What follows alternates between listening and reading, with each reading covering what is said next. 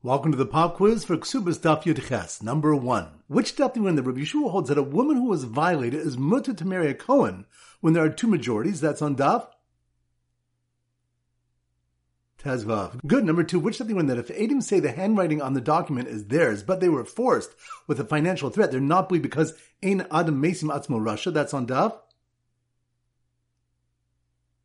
Yud Ches. Good. Number 3. Which daf do we learn that a woman who is divorced or widowed is believed when she says she was a basula if there were Adim she went out with a hinuma and her hair down? That's on daf Tezayin. Good. Number 4. Which daf do we learn a hinuma is either a canopy of hadassim or a veil where the kala sometimes dozes? That's on daf Yud Zayin. Good. Number 5. Which daf do we learn why the Torah says that a moda b'mixas must swear? That's on daf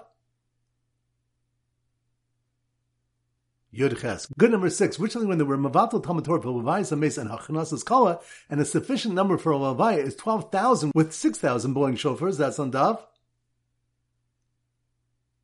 Yud Zayin. Good. Number 7. Which when there are two tekanas for the ksuba of an almana bas Kohen? That's on daf Yud Beis. Good. Number 8.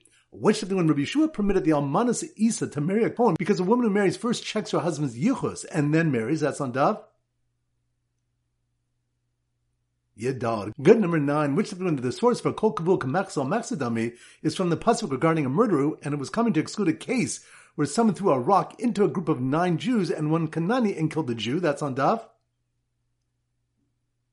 Tezva. Good. Number 10. Which daf do we malchus Beisham Beisilo regarding Kates Meraknim Lifnei Akala? That's on daf